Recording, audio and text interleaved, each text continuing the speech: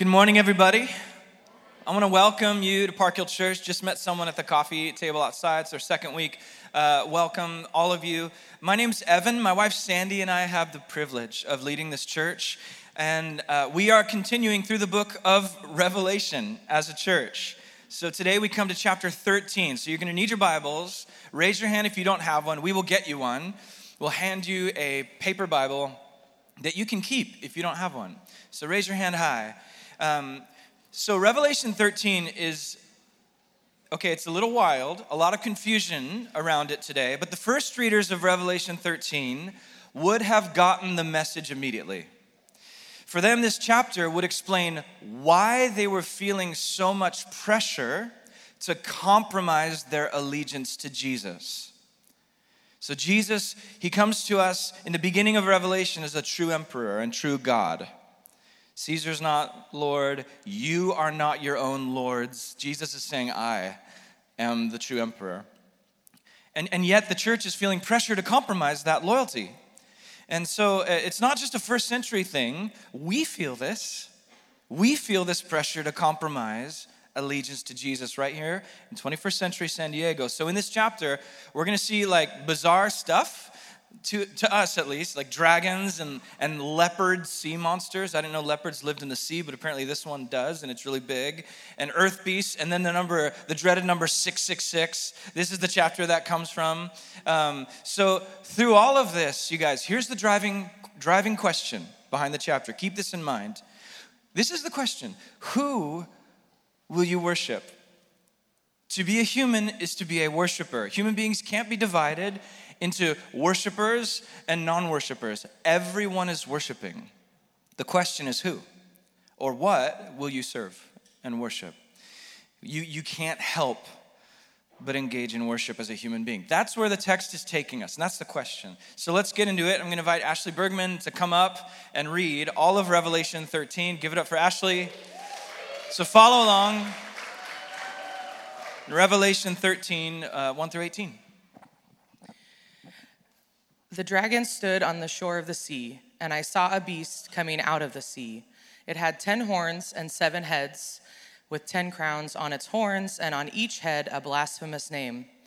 The beast I saw resembled a leopard, but had feet like those of a bear, and a mouth like that of a lion. The dragon gave the beast his power, and his throne, and great authority. One of the heads of the beast seemed to have had a fatal wound, but the fatal wound had been healed. The whole world was filled with wonder and followed the beast. People worshiped the dragon because he had given authority to the beast, and they also worshiped the beast and asked, "Who is like the beast? Who can wage war against it?" The beast was given a mouth to utter proud words and blasphemies and to exercise its authority for 42 months. It opened its mouth to blaspheme God and to slander his name and his dwelling place and those who live in heaven. It was given power to wage war against God's holy people and to conquer them, and it was given authority over every tribe, people, language, and nation. All inhabitants of the earth will worship the beast, all whose names have not been written in the Lamb's book of life, the Lamb who was slain from the creation of the world. Whoever has ears, let them hear. If anyone is to go into captivity they will go. If anyone is to be killed with a sword they will be killed. This calls for patient endurance and faithfulness on the part of God's people. Then I saw a second beast coming out of the earth. It had 2 horns like a lamb, but it spoke like a dragon. It exercised all the authority of the first beast on its behalf and made the earth and its inhabitants worship the first beast, whose fatal wound had been healed. And it performed great signs, even causing fire to come down from heaven to the earth in full view of the people. Because of the signs, it was given great power to perform on behalf of the first beast. It deceived the inhabitants of the earth. It ordered them to set up an image in honor of the beast who was wounded by the sword and yet lived.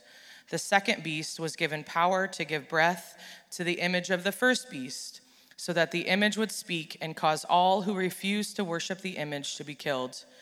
It also forced all people, great and small, rich and poor, free and slave, to receive a mark on their right hands or on their foreheads, so that they could not buy or sell unless they had the mark, which is the name of the beast or the number of its name. This calls for wisdom. Let the person who has insight calculate the number of the beast, for it is the number of a man. The number is 666. This is the word of the Lord. Thanks, Ashley. Let's pray. First of all, you guys all clear on what that all means? That's good. We're good. We're done. That was perfect. I feel spoken to, you know. So let's pray. The Holy Spirit who inspired this text is present now. The Holy Spirit is here, you guys. Let's come aware to him. Holy Spirit, Spirit of the living God,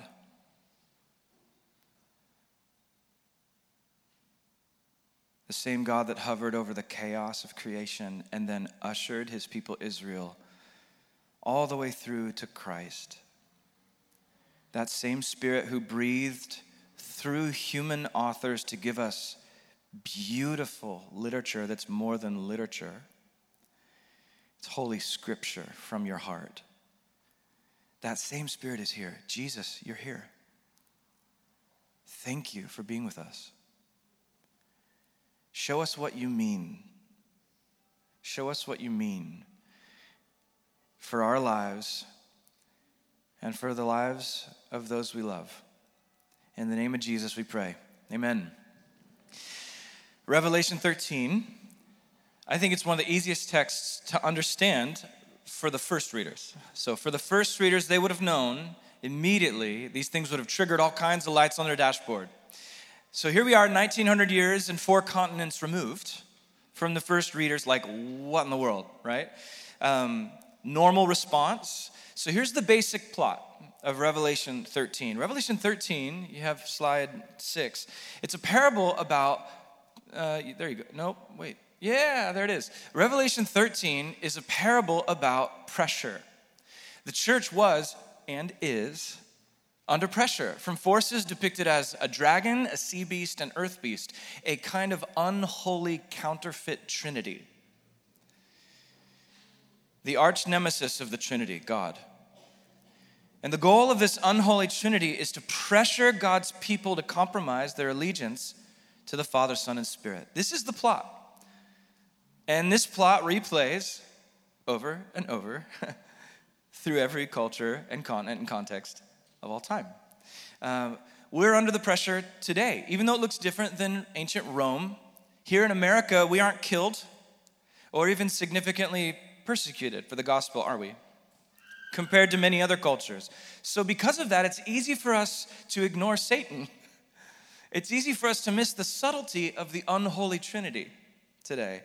But it's very real, and it's pressure. Tanika shared last week from Revelation 12, which was all about this dragon, that Revelation 12 verse 9 names this dragon as the devil or Satan. Both words are in Revelation 12. The dragon is the devil or Satan, the old serpent of old. So we know the dragon represents Satan. Now in chapter 13, we discover the dragon has agents. 2 agents in the world. This sea monster and this earth monster. The sea beast and earth beast. So the dragon is puppeteering and manipulating and speaking through these beasts and working through them. And these 2 beasts touch us. They pressure us. And they pressure the church everywhere to do everything they can with whatever is at their disposal to get the church to swap allegiance from the Lamb to whatever else which belongs to the dragon. And so you can sum them up like this. The dragon is Satan, and the sea beast is satanic political power, and that's the first half of the chapter. Think meta. Think like smoke-filled rooms and high-rises and political maneuvering at the high level. And then the earth beast is satanic religious power. That's like earth beast, ground level, like the stuff that touches us. The stuff that gets into our news feeds. And the stuff that gets into our hearts from the people we know and the ideologies we all kind of fight about. So these are all an unholy trinity. Literally hell-bent on getting Lamb people away from worshiping the Lamb. Understand? So Christians, this is for you. This is written to Christians. Not just, hey, non-Christians, you got to worry about this unholy trinity. No, it's specifically a warning for Christians. So again, the first readers would have felt this. And so the question for us is, how do we know this is what's going on here? That there's political and religious powers that are being puppeted by the dragon. How do we know this? Before I answer that, I want to say right away, I'm not saying, and Revelation is not saying, that all political powers are satanic. Okay? Of course, it's not saying that all religious powers are satanic. It's not even saying power is bad, necessarily. Power is just a synonym for influence. You all have power. And Jesus teaches us that it's good to use our power to serve others rather than protect ourselves or our own privilege and control people with our influence. Instead, we serve people. Jesus taught that power is a good thing.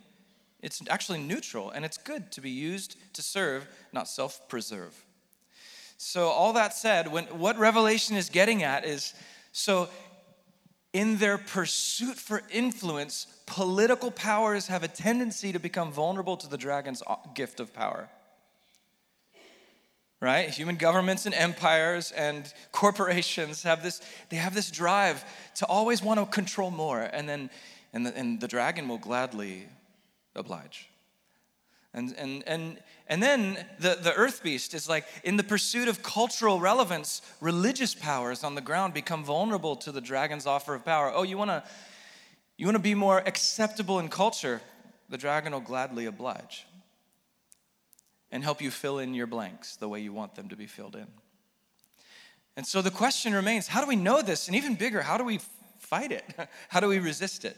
So remember, let's get into this. All the imagery of Revelation, double-click, hyperlinks back to some other part of the Bible. So in the book of Job, we find two beasts. In one of the oldest books of the Bible, we find two beasts, big beasts. There's Leviathan, the sea beast, and Behemoth, the earth beast. So this is one of the oldest texts known to man, and one of the oldest books known to the writers of the Old Testament. And so they knew about the sea beast and the earth beast, just a general idea. And we meet beasts through the Old Testament, specifically the sea beast. The sea beast regularly represents chaos and evil forces trying to unravel God's good creation. So God builds, sea beast deconstructs. The sea beast, you could say, is the god of deconstruction. You could say that. So they also represent evil empires who oppress God's people. So Daniel picks up on this in the book of Daniel. He has a dream about 4 massive beasts coming up from the sea. Tell me if you recognize these from the text Ashley just read in Revelation. There's some similar words. Daniel, way before Revelation, he writes, "In my vision at night I looked, 4 great beasts, each different from the others, came up out of the sea." We'll see the words in a moment. You guys, this is the same language John uses in Revelation 13. Came up out of the sea.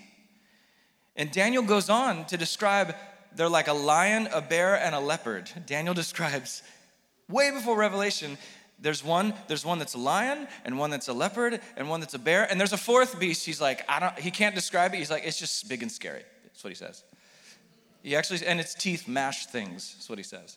And as the dream Daniel has way before Revelation, he has this dream. It's clear the beasts represent human governments, human empires. And each one is hell-bent on rejecting the God on the throne and trying to operate independently of the true God. And now Revelation, John is describing the sea beast, and he's using Daniel's imagery, and John's sort of taking all 4 Daniel beasts and then rolling them into one composite beast. Same exact descriptions. Look at this slide. Here's Daniel, the first sea beast, like a lion, second like a bear, leopard, 10 horns even. And Revelation repeats it, turns it around, rolls it all into one, and says there's one sea beast with 10 horns, looks like a leopard, has feet like a bear, mouth like a lion. So it's very clear that John is recapping Daniel and saying, yes, human governments have a tendency to be hell-bent against the government of God in the world. They just all do. They have this tendency. So what's going on here? How does this touch us? Well, John uses this 4-beast imagery from Daniel, rolls it all in one to say this. Look at slide 11 here. The sea beast is any human kingdom or dominant ideology in any era that leaves the living God out of the center of human life. In Old Testament times, the beast was manifested in Egypt, Assyria, and Babylon. In John's day, the beast was Rome. After Rome, the sea beast has reincarnated in empire after empire, wherever human empires claim to deliver what can only be delivered by the slain lamb. So you want justice, you want whole person prosperity, you want economic prosperity, equality, flourishing, you want safety? You want refuge, communal belonging, and family? You guys, all of this, my friends, the apocalypse of Jesus Christ invites the citizens of heaven on earth to recognize all idolatrous ideologies for what they are. Their claims to solve problems and save humans in ways that only the Lamb can. You can sniff these out if you're awake. If you're filled with the Spirit and following Jesus, living in community, worshiping with the saints, reading the scriptures, you can discern a spiritual sense for these things as they work through society. So when we think of all this in our American context, you guys think of America as a system. It's wonderful that America set out to be this place of refuge, right? Opportunity, land of opportunity. You know, I think of An American Tail, Fievel, you know. There's no cats in America. What ends up happening? There's plenty of cats in America.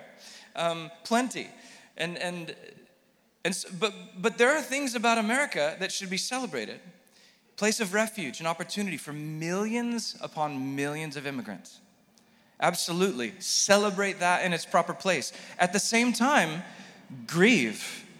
Lament our history of enslaving Africans, an estimated 10 million, as well as the systematic removal of native peoples. Both of those tragedies have ongoing effects still rippling through communities today. Lament this. Be honest about it. If this feels critical to you, then Revelation 13 is a word from God for you. The people of the Lamb should be able to freely celebrate the good and lovingly critique and work against the bad of whatever temporary empire we happen to live in. This is a huge point of Revelation 13. It's this: when honest critique of the evils of your empire, if you can't critique it honestly, then chances are there's some misplaced worship that's taken hold of the church. So let's not let our culture seduce us into forgetting that the only true rest for the tired, poor, huddled masses is the Prince of Peace himself and the kingdom he is bringing. And the only way to lasting prosperity, true flourishing and freedom, Americans big on freedom, the only way to true freedom as defined by Jesus, not just personal autonomy to do whatever I want, but freedom to flourish the way God desires for me. The only way to that is through submitting to the Lamb who gave up his riches to become poor and to become crucified by his state. And that Lamb calls all of his people to accept the same cultural crucifixion. And then he empowers us to overcome that crucifixion through his same resurrection power. You guys, this is hope, and it's real. Revelation 13 shows us what happens when God's people forget this.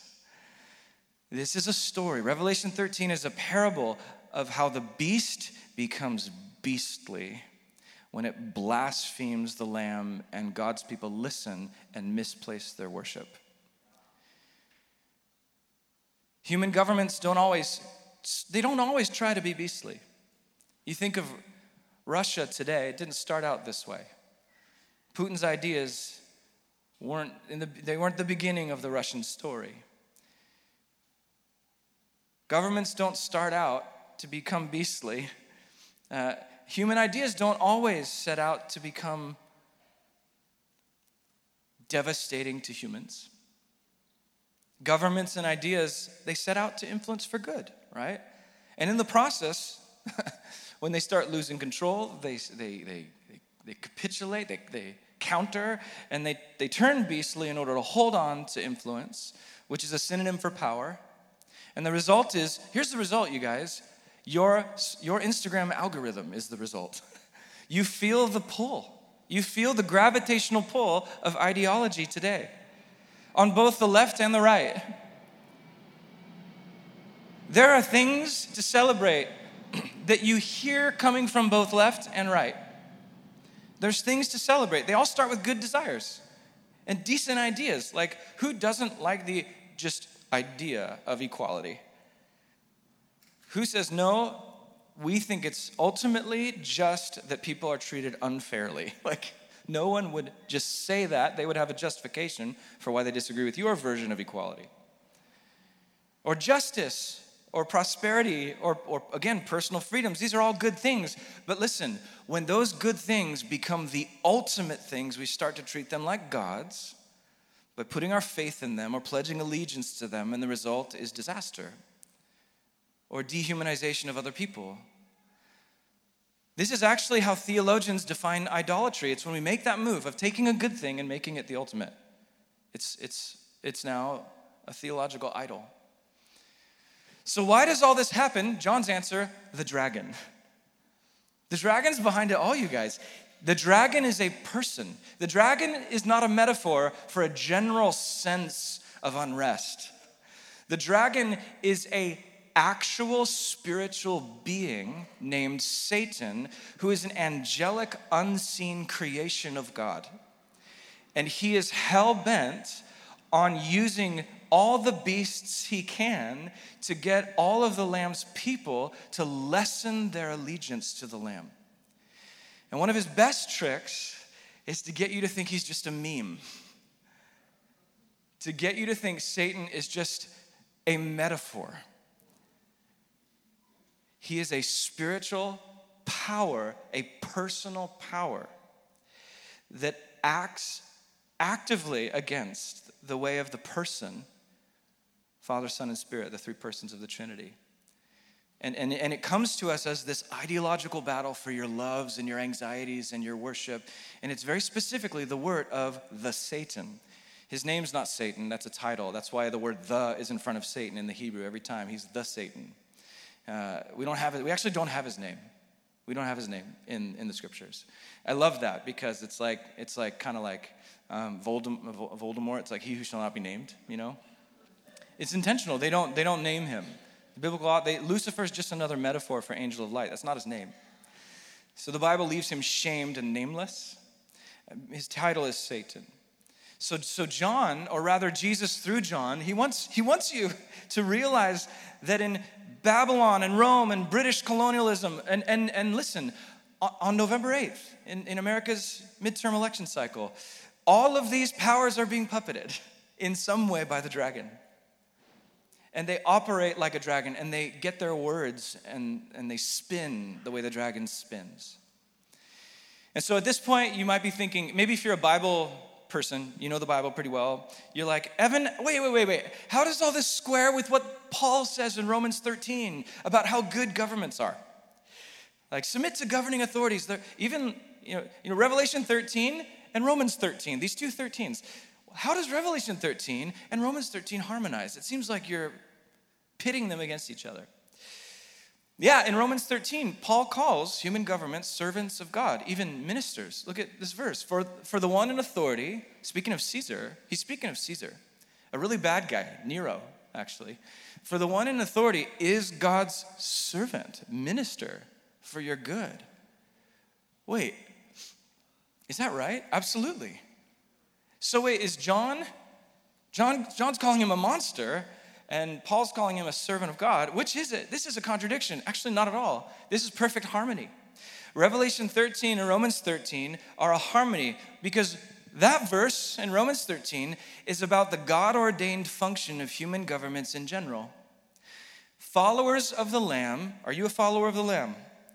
So followers of the Lamb should obey human governments, even Nero, even dictators, even communist dictators, you just name it. Followers of the Lamb should obey and pray for and honor human governments until they require us to sin or demand our worship and allegiance, if they demand our pledge of allegiance, which is precisely when those governments shift to beast mode. Like literally, they shift to beastly. This is when human governments move beyond their God-ordained function and become dragon-driven. And even then, you guys, we should be good citizens of dragon cultures. We should be good citizens of satanic governments. Think of Daniel. How many of you have read the book of Daniel?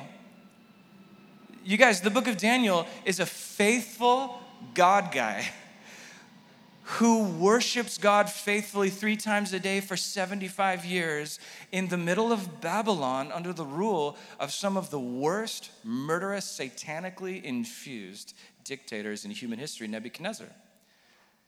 And he even provides wisdom, godly wisdom, in the courts, in the high courts of politics. Serving the beast, in a sense, without worshiping him. It can be done. One thing all beastly empires and ideologies have in common is how they claim to bring into the world what only Jesus can. Peace. Rome said, we deliver the Pax Romana, the peace of Rome. Of course, it's through our sword, but we bring the peace everywhere we go through our sword. Peace and justice, equality, freedom. In this sense, you guys, beastly ideologies are a counterfeit Christ. This is specifically where Revelation 13 goes. Are you ready for this? In verse 3, John sees one of the heads of the beast suffer a mortal wound and then apparently rise from the dead. Counterfeiting Christ's death and resurrection. Look at this. Revelation 13:3. One of the heads of the beast seemed to have a fatal wound, but the fatal wound had been healed. The whole world was filled with wonder and followed the beast. What's going on? This sounds like Jesus. You guys, this is clear plagiarism. The beast is plagiarizing Jesus right here. Counterfeit Christ, claiming what only Christ can claim. This is the same language back in Revelation 5 where it says, I saw a lamb standing looking slain. Now the beast is like, oh, let me try. And the beast mimics the lamb. You guys, antichrist systems, ideologies, empires, they're always ripping Jesus off. In Revelation 13, verse 7, the beast rips Jesus off again. He says it was given power. The beast was given power to wage war against God's holy people and to conquer them. And it was given authority over who? Every tribe, people, language, nation, and then everybody worships. You guys, that language, straight plagiarism from Revelation 5:9, where the Lamb purchases men and women from every tribe, people, language, nation. And then back in chapter 5, the whole universe worships the Lamb. Now here in Revelation, people worshiping the dragon, they also worship the beast, and all inhabitants of the universe, the earth, will worship this beast. You guys, clearly this beast has a severe Messiah complex. Again, what is this beast?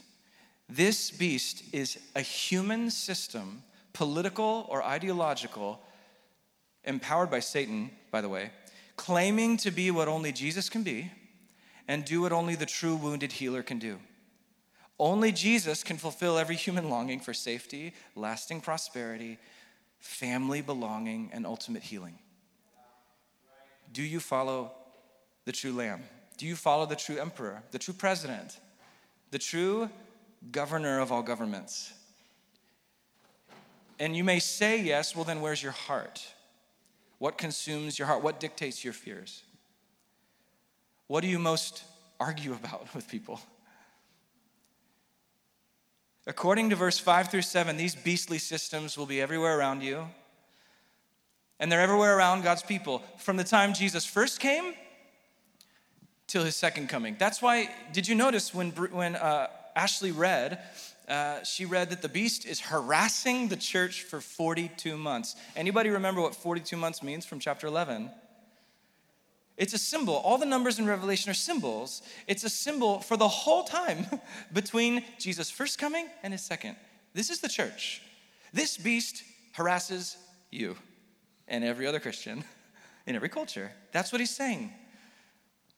So what about this second beast, like not the meta beast, the government one, but like the one that touches our lives on our iPhones and stuff? What about this second one? Same thing, it mimics the Messiah, but it does this at your ground level. So think local influence. John says this, "Then I saw a second beast coming out of the earth. It had 2 horns like a lamb, but it talked like a dragon." So this earth beast, it's mimicking the lamb. It even has 2 little horns. Look at me, I'm a lamb, you know.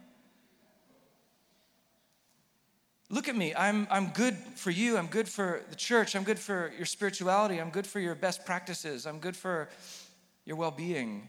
I'm like Jesus. And the earth beast, it uses its power to deceive people through false spiritual signs. Look at the spiritual signs, verse 13. "And it performed great signs, even causing fire to come down from heaven to the earth in view of all the people." You guys, this is what Elijah did. Remember, this is what Elijah did in the Old Testament to show that God was protecting him. And it's what the 2 witnesses did in Revelation just 2 chapters ago. So this beast is like, "Oh yeah, hey, I'm good too. I'm with you." Pluralism works here. So why does the earth beast perform these signs, these spiritual knockoffs? Why does he do this? The key verse is verse 12. Look at verse 12.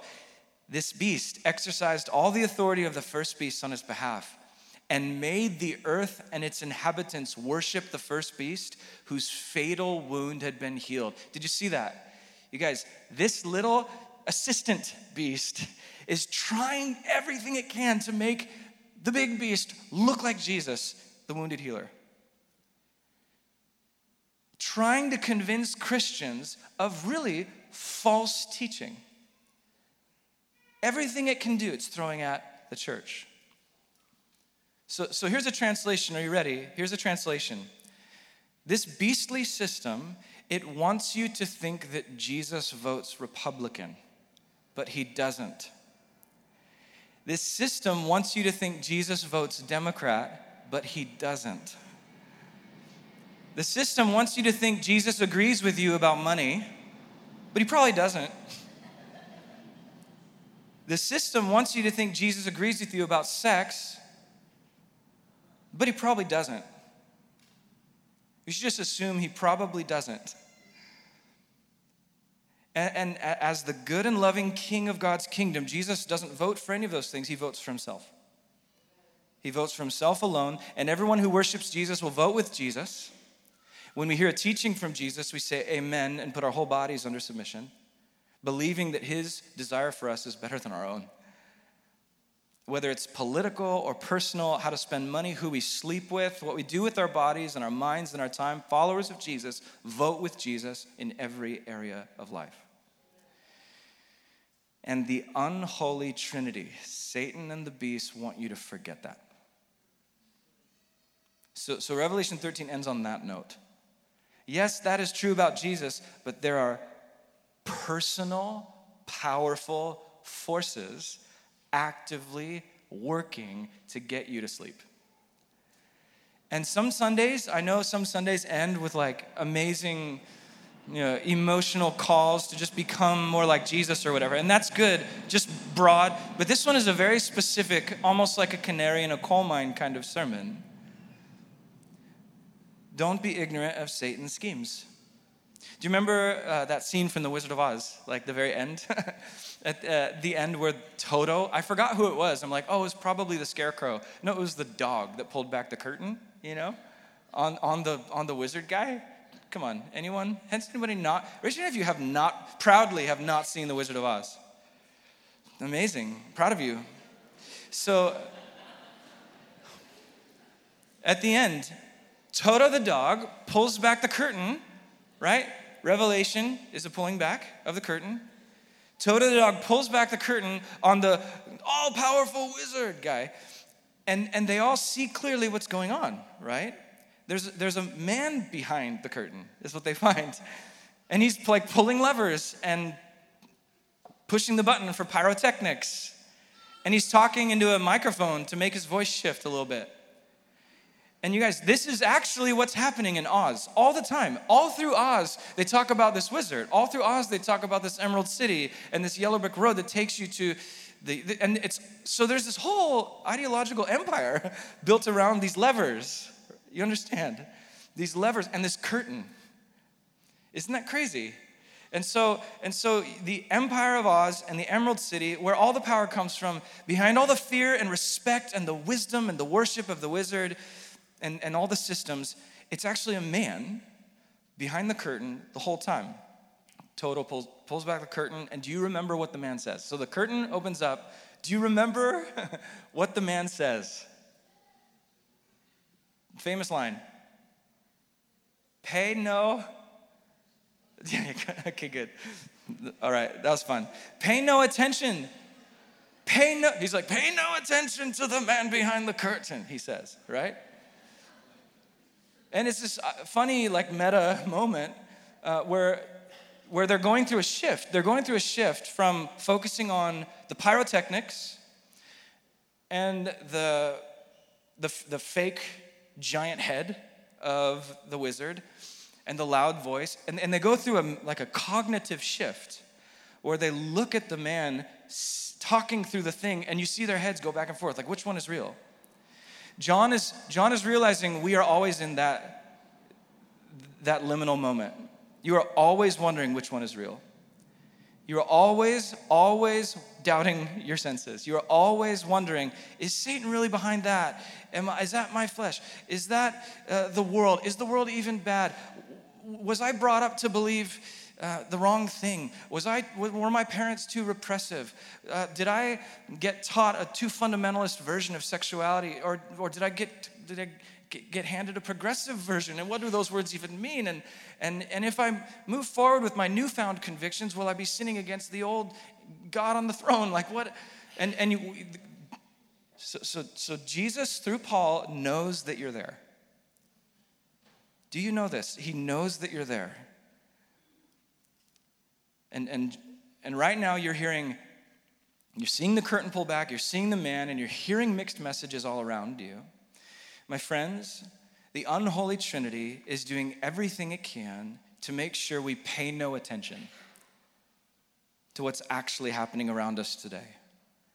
Remember, Revelation isn't just future, it's primarily about living in the Lamb's kingdom today. Remember the driving theme of this series. Things are more than they seem. Can we all say that together? Things are more than they seem. Jesus is speaking right now through his servant John on Patmos to the church of all time. And now Jesus' voice is landing in San Diego on his servants in Point Loma right now. And he's saying here, you guys, beastly ideologists, they're pressuring you everywhere. They're pressuring you from right, left, from your phone, from everywhere. Your fights, your relational bouts. And they're constantly telling you what you should do with your money, body, influence. Their power comes from Satan, and their ultimate goal is to steal your worship, which rightfully belongs to the true emperor and God. Jesus knew this. Jesus was killed by Rome and Israel simultaneously. By the Roman state, the government power, the beast, and the religious chaplains of false spirituality, performing signs and wonders, but not in God's name. Jesus was pressurized behind both, in all of that. But listen, when Satan offered Jesus, bow down to me and I will give you all the kingdoms. Let me ask you this. Did Satan really have the power to give Jesus power? I actually argue yes. He's the dragon after all, right? He's empowering all the governments. Satan absolutely had the power. The problem, number one, is that Satan lies. And number two, Jesus knew that lasting power, there is true temporary power from Satan. Jesus knew that lasting power and authority could not come through pledging allegiance to Satan or the beast. The eternal kingdom of God can only come through resisting the pressure to compromise faithfulness to Jesus. Even if culture crucifies you, the Father will resurrect you in the new heaven and new earth. Jesus knew that. because he had the church, he had his assembly, he had the scriptures, he had the Spirit, he had everything God had ever said. Man does not live on bread alone, but by every single word that comes from the mouth of God. That's what Jesus fought back to Satan with. Jesus came under intense pressure from the dragon through the beasts. And in the same way, if you follow Jesus, if you want to follow him, don't expect an easy road. Jesus specifically said it would be the hard one, not the easy one. Expect the same pressure that Jesus received. And expect his victory. Expect his victory, you guys. So how do we do that? 3 quick things, and then we'll fight the enemy by eating and drinking of the Lamb's body and blood. How do we stay aware of the beast and Satan? And how do we even begin to think about this? So 3 ways from Revelation 13. Number 1, Revelation 13 calls us to wake up. Wake up. Verse 9, it says, "He who has ears to hear, let him hear." You guys, this is the same statement, the same call we hear 7 times in Jesus' 7 letters to the 7 churches. It's like, whoever has ears, open them. Listen to my voice. There are plenty of voices. Listen to mine. Wake up to what's going on in the world. Wake up to the fact that you are in the middle of a war for your worship. The best example of this I've heard is from Gary Bashirs, the mentor of many of us on staff. He talks about the cosmic battle raging all the time. And honestly, I love Star Wars analogies as well, so he's amazing for this. You know how episode 4 is actually the first one? You know this. Episode 4 is the first one. And so before episode 4, we don't know what happened, but Genesis starts in episode 4. We don't know why or how or the backstory behind Satan's fall, but he is here and he's raging. And then when Jesus came, Jesus' cross was the decisive death blow on Satan. However, Satan is still reeling while he's bleeding out. Satan is still reeling from Jesus' cross death blow. And he's more dangerous. He's the bleeding, cornered wolf. His number is up, 42 months, right? But right now he's bleeding in a corner. And you mess around, you get bit by this rabid, bleeding out, wild beast. And so the other metaphor that comes in is D-Day in World War II. Normandy Beach. You guys have seen Saving Private Ryan, maybe? That first scene with that awful, horrific battle on Normandy Beach. That victory for the Allies was the death blow on Hitler's head. There was no chance strategically that Hitler would win from that point on. However, the most bloody fighting happened for the next 11 months until actual V-Day was declared. This is the church era that we are in. Do not be deceived. Do not sleep. The enemy is wandering, desiring to sabotage pure worship and whole devotion and the blessing. You guys, the blessing. It's not just to follow the rules and to fight Satan randomly. It's that life in the Lamb is flourishing and beautiful, and there are powers out there that want you not to believe that. So wake up. How do you wake up? Engage in social media through Revelation 13 lenses. Be a positive force for godliness online. If you have a tendency to just doom scroll, don't. Wake up to the beast's online battle. Actually have a doom scroll covenant with yourself and your community. I had to do this 3-4 years ago. I removed all social media apps and browsers from my smartphone entirely, 100%. I have no browser on my smartphone. It's a dumb phone now. I can access Instagram on my iPad when I want to, but I have to send pictures from my phone to my iPad to upload anything, which is why I hardly ever do. You guys, it's for me, it's worth it. 100,000% worth it. It's hard sometimes. I want to relapse, but I don't. I can't. My wife and I have this agreement about it. And so I have this app called Focus Me on my MacBook that on my computer that literally gives me 30 minutes a day, Sunday through Wednesday, for all social media domains. And then Thursday through Saturday is just social media domains are blocked for me. I want to live awake, you guys. I want to live awake. I want to have ears to hear what the Spirit of God is saying to the church. I want to respond to his voice all the time, in reality, in real time. Isn't that what you want? Satan is speaking to you through the sea beast of secular ideology, mediated through the earth beast of digital technology. So learn to identify the enemy. Wake up. And like if you consume the news a lot, it's great. If you watch the news, do it through Revelation 13 glasses. And when I say read the news through Revelation glasses, I do not mean like look for specific events in the news that are in Revelation. That's not what I mean, okay? Not at all. That's not what Revelation is for. No, this is what I mean. Wake up. We're not living in a neutral universe. Pay attention to the man behind the curtain. Read all culture through Revelation 13 glasses. The right and left work for the same satanic corporation, you guys. And guess what? I do want to say this. The people of the Lamb do not overcome evil by partnering with the lesser of two evils. The people of the Lamb, in Paul's famous words, do not be overcome by evil, but overcome evil with good. There is an option other than lesser of two evils, and it's called good. So first, wake up. Things are more than they seem. And number two, Revelation 13 calls us to endure patiently and faithfully. Endure patiently and faithfully.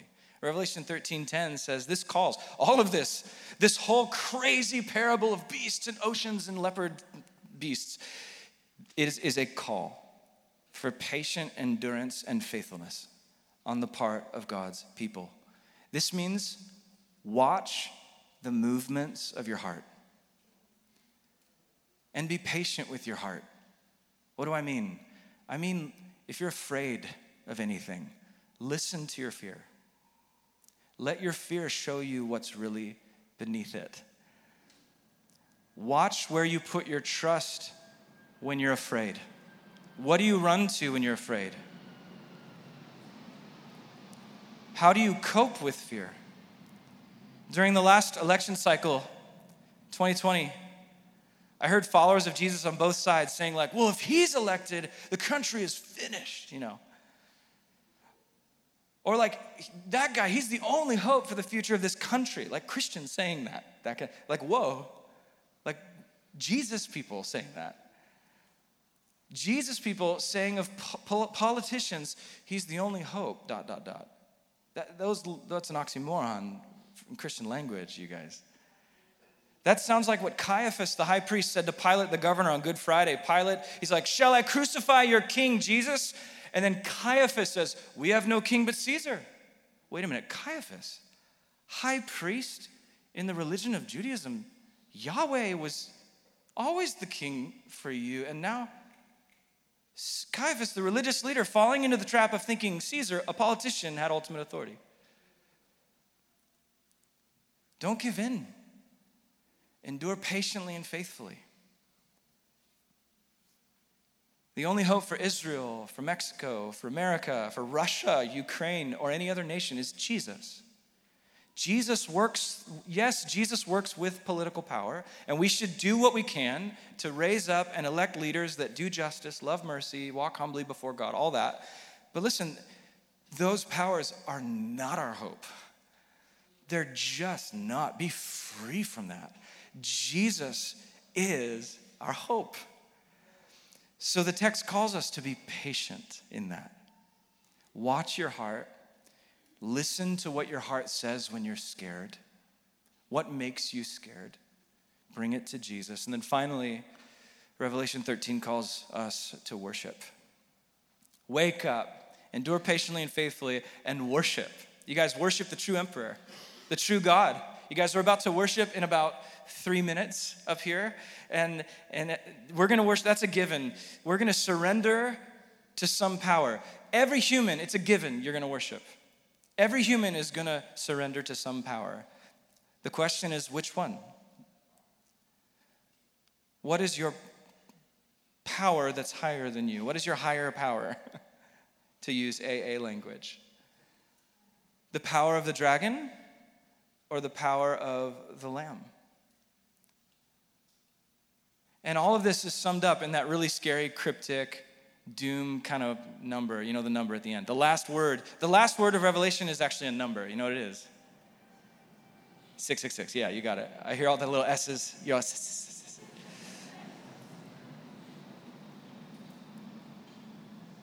and it's very simple. I believe it's a very simple reading of 666. And it has to do with worship. Remember, all the numbers in Revelation have symbolic meaning. They're not weird codes or like future-y stats or anything. 666 is a clear symbol. It's a symbol of worship, specifically misplaced worship. I agree with, N.T. Wright, Darrell Johnson, Gary Bashirs even. That 666 is a symbol for the unholy Trinity. I believe John intends us to read this very simply. In the Bible, 7 is a big deal, isn't it? In the Bible, 7 means fullness, Sabbath, rest, completeness, perfect work. 7 is a big deal in the Bible, which is why Jesus says, hey, forgive 7, not just 7, 70 times, 7 times, fully, completely forgive. But this number is 6, because 6 is always one less. 6 is always going to be one less, forever. If 7 is the number of fullness, 6 is always one under. It's always missing. It's always incomplete. John refers to the 7 spirits of God to say the Holy Spirit in his fullness is yours. But right here, 6, the nature of the beast. 666, oh, he's very, very incomplete. Oh, 666, he's always going to fail. He's never going to fulfill. The best human systems can do is 6.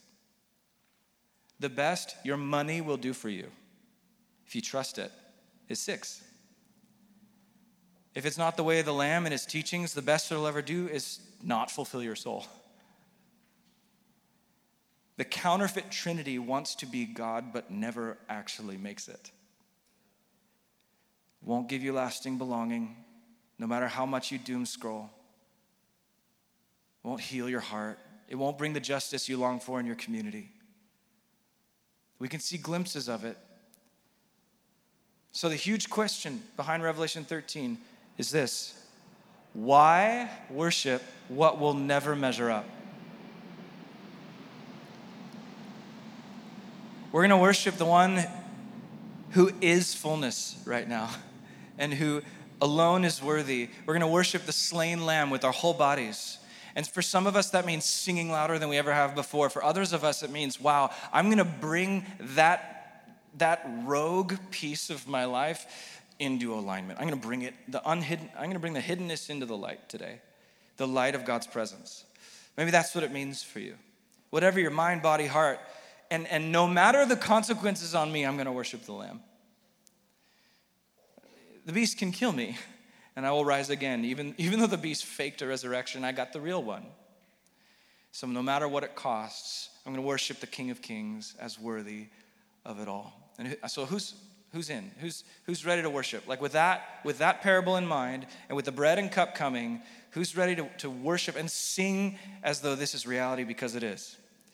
So Holy Spirit, would you come right now and baptize our song with your presence. Baptize our mouths with truth. Lord, forgive us for aligning and pledging allegiance, even like subtly, even kind of subconsciously, to the narrative of the unholy Trinity that wants our soul. Lord, we want to give mind, body, soul, whole person. We want to give ourselves to you, because you, with you, is true fullness. You are fullness. You're the only thing that will ever be fullness forever. And you love us. So come, Holy Spirit. Just be still in his presence right now. Just be still. Take a deep breath and know he's good and the Lamb is here. And for many of you, he's given you a revelation of how to move forward, how to walk forward in his goodness, what that looks like. We're going to sing in a moment, but let's first be still.